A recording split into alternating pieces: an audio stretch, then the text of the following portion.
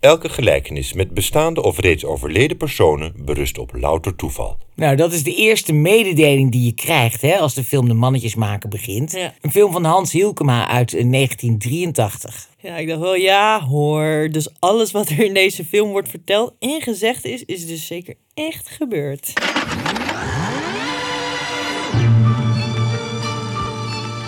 De film als een kroket. Als je weet wat erin zit, wordt hij alleen maar beter. Welkom bij deze podcast over bekende en onbekende Nederlandse filmklassiekers. Gemaakt in samenwerking met AI Filmmuseum en het Nederlandse Instituut voor Beeld en Geluid.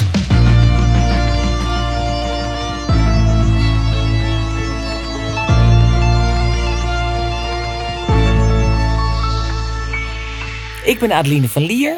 En ik ben Max Meijs-Brouwer, haar dochter. En ik weet steeds meer over films uit haar tijd die ze zag toen ze zo jong was als ik. Ik zit hier hoor. Ja, man. Ja, deze film gaat volgens mij gewoon puur over macht. Juist, over hoe je macht opbouwt en hoe je kan zorgen dat je aan de macht blijft. Ja. Namelijk door alles onder ons te houden, elkaar baantjes toe te spelen. Kortom, de machinaties van de politiek. Maar dat noem je toch echte vriendjespolitiek? Ja, of achterkamertjespolitiek. Ja, vriendjespolitiek. Ja, vriendjespolitiek, precies. Ja, volgens mij werkt het overal zo waar macht en status in spel zijn, toch? Of niet? De Mannetjesmaker, ja. Die film die volgt als een documentaire behoorlijk exact het politieke Haagse leven tussen 1963 en 1969. Ja. Maar goed, de film gaat over de titelheld, de centrale figuur in de film. En dat is de historische figuur Ben Korsten. En in de film heet hij Ben Mertens. Ja. De Mannetjesmaker. Ja, Mannetjesmaker, spindokter toch? Nou, hier hoor je hoe het allemaal begon. Mertens' carrière in de politiek. Ja. Want hij deed al aan voorlichting bij bedrijven. Hij deed ook steeds meer public relation. En hij was gewoon heel goed in PR. Ja. En zo wordt hij ook voorgesteld aan de KVP-top. De KVP, ja, Katholieke Volkspartij. Dat bestaat niet meer, hè? CDA, toch? Ja. Ben. Herbert. Kom binnen, jongen. Ze zijn dolblij dat je het doen wilt. Nou, ik heb het u al door de telefoon gezegd. In feite had er al maanden geleden een ontwerp voor de verkiezingscampagne klaar moeten liggen. Meneer Kamphuis hier heeft ons op u attent gemaakt en hij roemde uw deskundigheid op het gebied van de voorlichting en... Hoe kan het dat die KVP zo ziet te springen om een PR-man? Hoe kan dat? Nou? Tadam! De televisie heeft zijn intrede gedaan. Dus? Nou en? Nou, meis, moet je je voorstellen. Nou? Daarvoor was er eigenlijk alleen maar radio. Dus hoe zo'n politicus eruit zag, wat hij aan had, hoe die liep, enzovoort. Daar ging het helemaal niet om. Zijn woorden waren min of meer heilig. Daar deed je het gewoon mee. En opeens is daar het beeld. Imagebuilding. En dan gaat het over hele andere dingen. Hoe kom ik over? Hoe zorg ik dat wat ik voor elkaar wil krijgen zo verteld wordt dat het nog net geloofwaardig overkomt. Ja. Iedereen gaat natuurlijk opeens iets van je vinden. En het gaat niet meer over wat je zegt, maar hoe je het zegt. Precies. Ja. En die Ben Korsten, laten we zeggen Ben Mertens in de film. Ja. Die was public relations man en die zag dat allemaal heel scherp. Ja. Die kracht en die macht van het beeld. En dat vraagt om imagebuilding. Ja, en daar bij de KVP weten ze niet hoe ze daarmee om moeten gaan. Dus die halen hem binnen als een soort, wonderdokter. En dat blijkt hij ook helemaal te kunnen waarmaken. Ja. Dus eerst gaat het om iets modernere bril of een betere das. Dus gewoon uiterlijk, ja.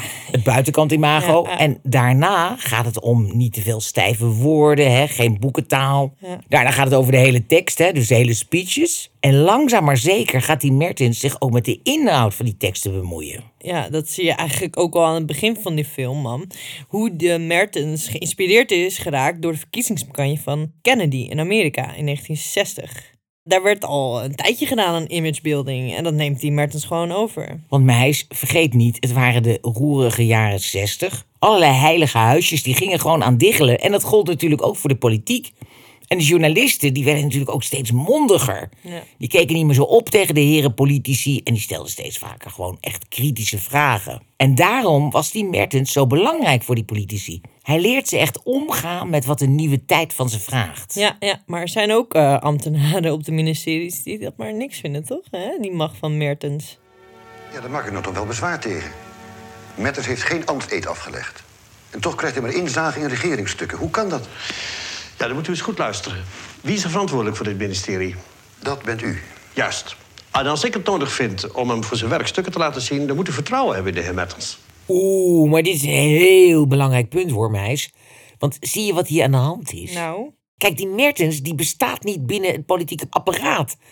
Hij heeft helemaal geen officiële status. Het is gewoon nergens vastgelegd. Maar dat is toch niet zo erg als hij goed werk doet voor de politici? Wat is er dan mis met de geniale PR-man? Ja, maar meis, die Mertens die valt dan ook nergens op te controleren.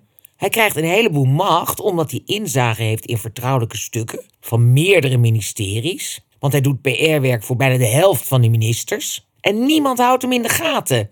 Hij hoeft ook aan niemand verantwoording af te leggen. Oh, en daarom klopt die macht van Mertens niet. Ja, in de film is de verhaallijn van die dokter Oudekerk is een goed voorbeeld over hoe die macht misbruikt wordt. Dus omhoog klimmen met behulp van een netwerk, dat je langzaam spint. Een gesloten netwerk waarin die mannen elkaar allemaal aan baantjes helpen op vriendschappelijke basis. Tenminste, zo lijkt het. Ja, en die dokter Oudekerk en Ben Mertens leren elkaar kennen op het feest van de verkiezingsoverwinning van de KVP. Ja, 50 zetels hebben ze gehaald. Het is echt ongelooflijk. Nou, afijn, die Mertens die krijgt een maagbloeding daarna, iets dergelijks. En dan komt hij onder behandeling van die dokter Oudekerk. En dan komt die dokter bij Mertens binnen in zijn ziekenhuiskamer. En dan ziet hij daar allemaal grote bossen bloemen staan met kaartjes van iedereen uit de top van de KVP, dus ook allemaal ministers. En die dokter beseft op dat moment hoeveel politieke invloed die Mertens heeft. Oh, dat vind ik wel heel mooi verteld op deze manier. Ja, toch, gewoon met die bloemen. Nou, en dan probeert deze dokter Oudekerk samen met de ziekenhuisdirecteur Ben Mertens te strikken om voorlichter van het ziekenhuis te worden. Maar Mertens put er tegen. Hij voelt zich te zwak. Precies. En dan zegt die Oudekerk: "Oh, ik heb u zo weer op krachten, hoor." En dan begint die Mertens morfine te geven. En ja hoor, Mertens zit vanuit zijn ziekenhuisbed alweer snel zaken te doen. Ja, en daar spreekt die vrouw van Mertens, die dokter Oudekerk, ook terecht op aan. Ja. Oh, mevrouw Mertens. Gaat goed met uw man, hoor. Neemt u me niet kwalijk, maar er wordt op me gewacht. Oh, dokter, 1 ogenblikje. Die telefoon aan zijn bed. Oh, maar die paar gesprekken, dat kan heus geen kwaad, hoor. Maar hoe kunt u dat goed vinden? Hij was zwaar overbelast. Wilt u beweren dat ik uw man niet secuur behandel? Nee, natuurlijk niet. Maar, ja... Hij knapt zien de ogen op, mevrouw. Niets doen maakt hem alleen maar depressief. Trouwens, een overbezorgde vrouw ook. Neem me niet kwalijk, ik heb meer om handen. Zo, hoor je dat? Hoe kleineerd ze behandeld wordt. Je wordt als vrouw echt vakkundig buitengesloten. Oh, meis, ga maar eens met oma praten. Hè? Want Ja. als vrouw van een Kamerlid, later staatsraad... die zagen haar ook helemaal niet staan. Ja, dat zei Want dat ze, is een hekel aan die mannen. Nou goed, Old Boys Network, dat is het enige wat telde. Ja, en dan geeft die Oudekerk aan Mertens de sleutel van een flatje in Scheveningen. Met uitzicht op zee. Kan hij lekker zijn gang gaan, want dat was ook een behoorlijke womanizer. Nou, wat heet. Hij deed het gewoon met al die vrouwen van die politici. Ja, zo. Het was ook een enorme charmeur, schijnt het. Maar zijn eigen vrouw, die verwaarloost hij. En zij, Mertens vrouw, heeft het wel door. Hier een scène dat ze zich aan het verkleden zijn voor de zoveelste cocktailparty. En hebben ze net op de radio gehoord dat het kabinet is gevallen. Schiet je een beetje op? Ik kan het niet uitstaan. Wat niet? Nou, dat Hille zijn reclametelevisie kan fluiten... alleen door het stomme gedoe van het kabinet. En weet je wie de schuld krijgt? Jij. Kan mij dat nou schelen? Dat komt allemaal goed. Ja, als hij weer nodig heeft. Hoe kunnen jullie zo'n kerel in godsnaam geniaal noemen? En dan die Oudekerk. Hendrik is een vriend van me. Net als de rest. Ben, denk je nou echt dat we voor dat dineetje straks waren uitgenodigd? Als jij niet voor Oudekerk zijn promotie had gelobbyd? Wil je ophouden? Ophouden, zeg ik. Een vriend naar beneden halen, mij naar beneden trappen... is het enige wat je nog kunt. Schreeuw niet zo tegen me. Het is alleen omdat ik het zat ben. Jou gebruiken ze. En ik ben lucht voor ze. Maar als puntje bij paaltje komt... ben jij voor hun toch niet meer dan de zoon van een bollekweker. Ben! Ja. Hij slaat er gewoon. Ja, en zij vlucht de badkamer in. Ja, maar ze heeft wel helemaal gelijk. Want waar het om gaat, is dat wat hij terug moet doen. Hij moest die dokter Oudekerk voordragen voor een hoger ambt. En zij heeft ook heel goed door dat Mertens denkt dat het ook allemaal vrienden zijn. Ja. Maar zij ziet heel zuiver dat dat dus helemaal niet zo is. Maar dan heb ik zitten denken, hè, meis. Wat denk jij nou? Die klap, die is zo fel. Denk je niet dat die Mertens ergens ook wel voelt dat al die politici niet echt zijn vrienden zijn? Ja, weet ik niet. Misschien een soort half weten dat dan wegstoppen. Hè? Ja. En die arme Mertens is ondertussen steeds afhankelijker van die morfine geworden. Ja. Hij is ook in plaats van morfinepillen gaan slikken, is hij overgegaan op morfine-injecties. Het leek wel heroïne spuiten. Ja, dat is wel even wat heftiger. Ja. Nou, die scène, hè, dat hij bij premier Maas is. Oh ja. Nou, die Maas heeft iets heel stoms gedaan. Die heeft tegen journalisten gezegd dat hij het toch wel jammer vond dat prinses Beatrix zich nou net met de Duitser heeft verloofd. Nou, en dan in deze scène begint zo. Maas leest uit de krant zijn eigen woorden voor en beweert dan... Oh ja. Dat heb ik niet gezegd, dat is onzin. Meneer Maas, er hebben 10 journalisten gezeten en ze schrijven allemaal hetzelfde. U moet dat gezegd hebben. Het spijt me voor u, maar u zult excuses moeten maken. Er zit niks anders op. U treedt nu net voor het eerst als premier op en het is raadzaam om uw contact met de pers goed te houden. Misschien heeft u gelijk. Goed. Ik bied mijn verontschuldigingen aan. Dat is dat tenminste van de baan. Maar nou, een heel andere kwestie. Het huwelijk zelf van de prinses. Morgen kreeg ik hier de burgemeester van Amsterdam met de hoofdcommissaris van politie. En uiteraard verwachten ze een voorstel van mijn kant. Maar wat? Neemt u niet kwalijk, een ogenblik. Ja, en opeens loopt Mertens dan bij die premier weg, hè? En je zag hem al enorm zweten en moeilijk kijken. Hij moet gewoon weer morfine spuiten. Dus wat doet hij? Als een gek gaat hij naar de wc. Het duurt allemaal heel lang. En dan gaat uiteindelijk die premier Maas hem ook zoeken. Wacht eens. Sorry, ik moest even... Ik geloof dat ik het heb. Kijk, het feit dat de prinses per se in Amsterdam wil trouwen... dat is op zichzelf al een provocatie. Als wij nu nog extra provoceren door het nemen van maatregelen... dat lijkt me niet verstandig. Dan speel je de provos alleen maar in de kaart. Waarom houden wij geen militaire troepen paraat? Militaire troepen? Ja, in het Amsterdamse bos. Als ik op Defensie met Kees de Boer erover praat... dan weet ik zeker dat hij het met me eens is. Ja. Ja, maar zo'n maatregel is toch juist provocerend? Niet als het gebeurt zonder kennisgeving aan de pers. En mocht het uitlekken op de dag zelf... ach, dat zien we dan wel. Ben, wat ben je toch een rare kerel. Mag ik dat als een compliment opvatten? Zeker. Nou, in deze scène hoor je hoe Mertens, hè, als hij weer goed kan nadenken na een shot morfine... heel scherp kan analyseren voor die premier waar het probleem ligt. Hè, namelijk, hoe zorg ik dat dat omstreden huwelijk van Beatrix en Klaus... in de stad die daar totaal geen trek in heeft, hè, Amsterdam, niet uit de hand loopt. Het is niet de premier die het leger inzet, meis, maar Mertens. Ja, dit is wel een hele grote vinger in de pap van de macht. En dat van iemand die eigenlijk officieel niet bestaat. Ja. Maar mam, toch heftig dat niemand dat in de gaten heeft, ook die verslaving. Nou ja, zijn vrouw wel natuurlijk, maar ook eigenlijk vrij laat. Precies, vind ik ook laat. Waarom geef jij jezelf injecties? Is het opium? Morfine. Hoe kom je daaraan? Nou? Lieve kind, als je het er per se over wil hebben, mij best hoor. Maar geen woord over mensen die mij een vriendendienst bewijzen. Versta je? Hoor je dat? Weer dat noemen van vrienden, hè? Dat is waar die Mertens op teert. Ja. Waar die het voor doet. Voor zijn vrienden. Nou, ook weer een fijne toon tegen zijn vrouw, hè? Nou, niet lang daarna zijn ze ook gescheiden.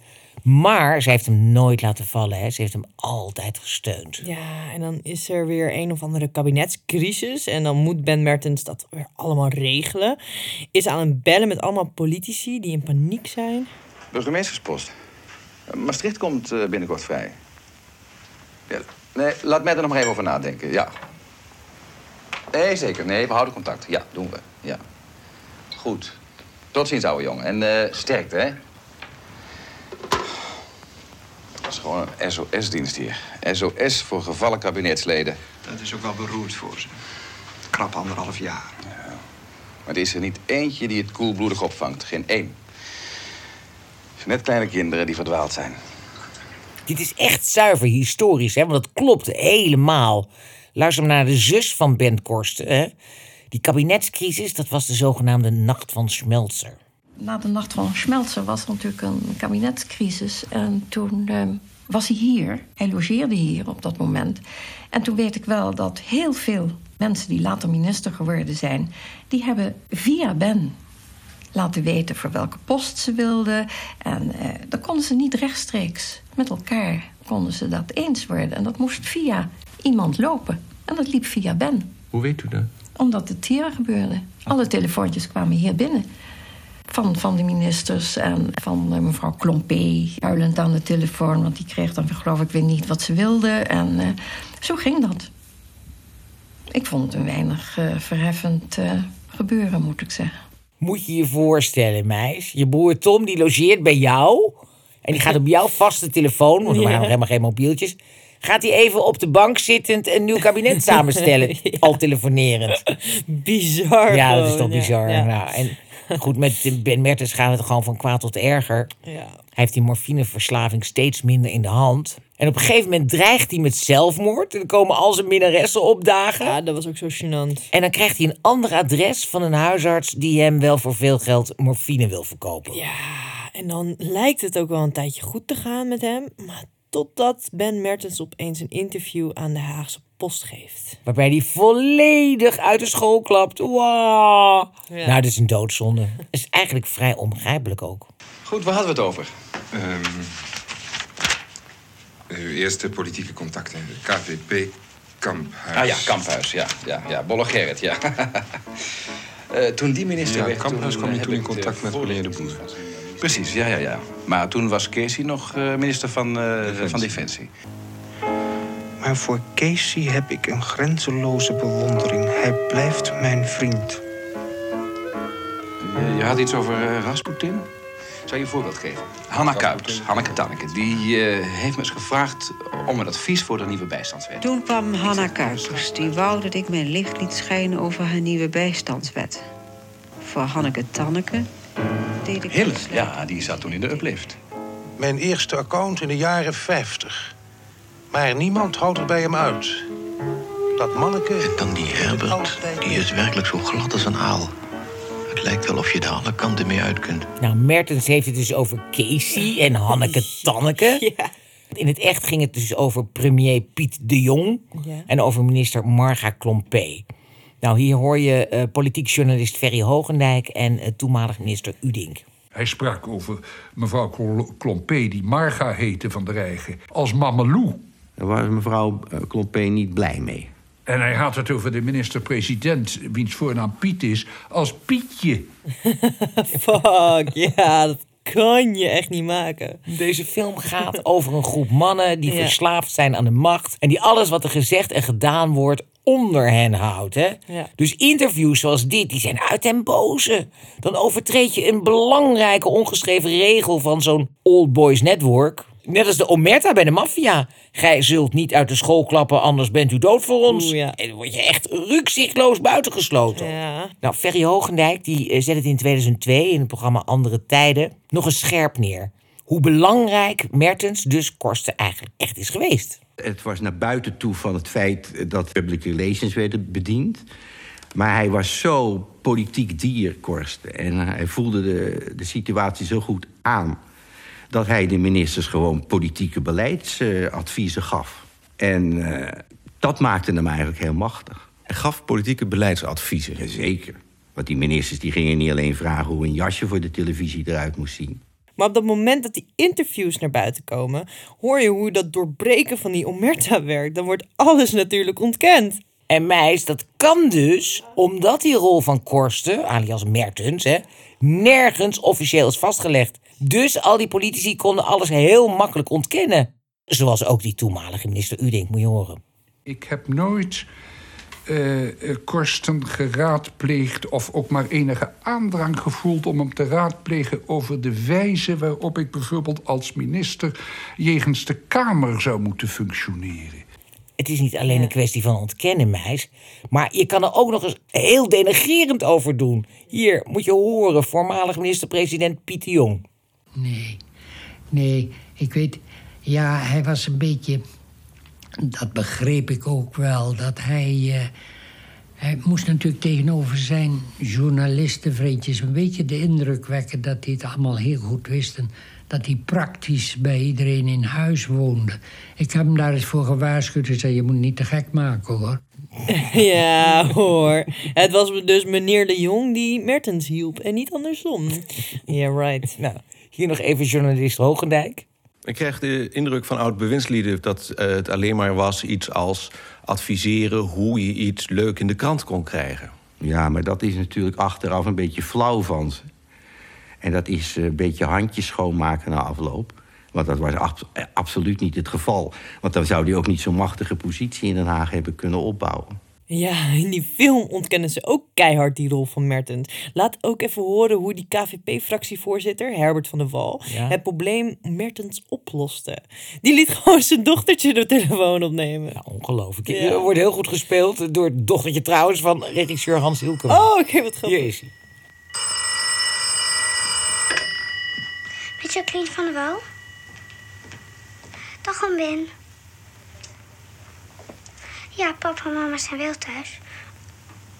Oh, oom Ben, als u belt, moest ik zeggen dat ze niet voor u te spreken waren. Dag, oom Ben. Dat moet je toch niet zo zeggen, Jacqueline? Kortom, einde verhaal Ben Mertens. Hij wordt volkomen afgeserveerd.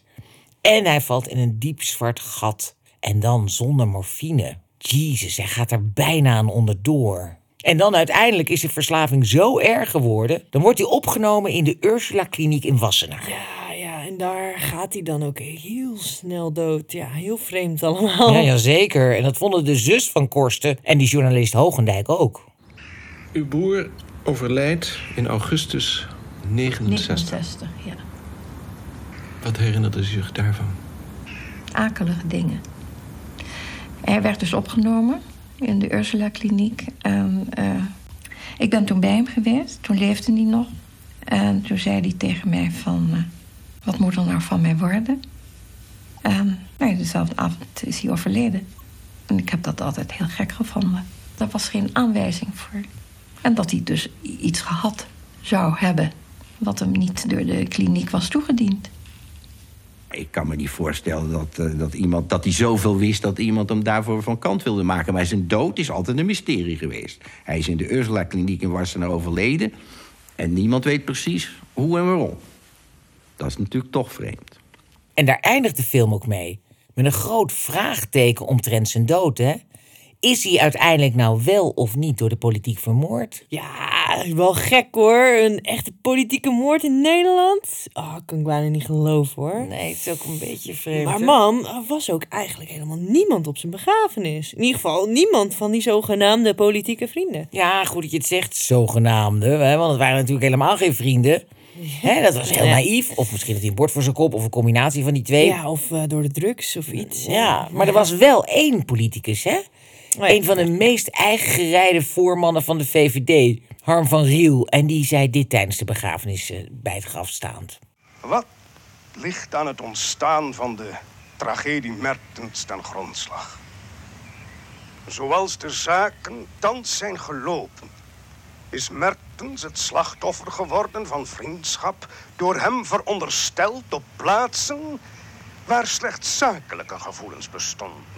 Ik vind het heel bijzonder dat die Harm van Riel hier die spijker zo precies op die kop slaat, toch? Ja, precies, ja. Dat is trouwens de stem van de acteur Jérôme Reehuis in de film. Oké, meis, wat een film en wat een leven, hè? Ja, wat vond jij daar nou van?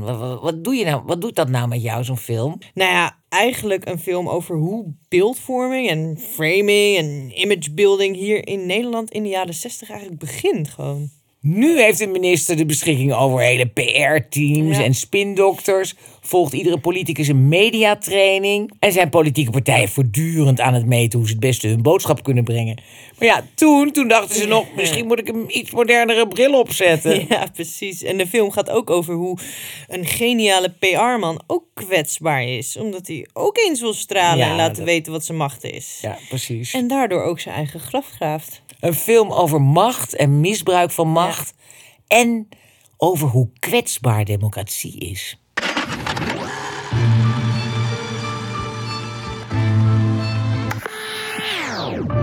Bedankt voor het luisteren.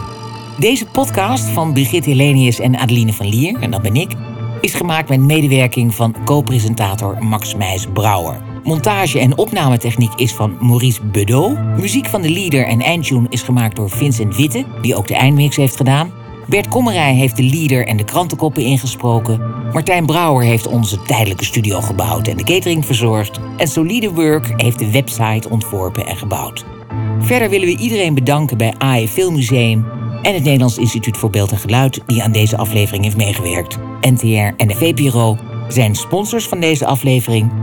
En als laatste willen wij het Prins Bernhard Cultuurfonds en het Nederlands Filmfonds noemen, die onze podcast De Film als een Kroket mede mogelijk hebben gemaakt. Luister ook naar onze andere afleveringen via onze site defilmasenkroket.nl of via je favoriete podcast-app.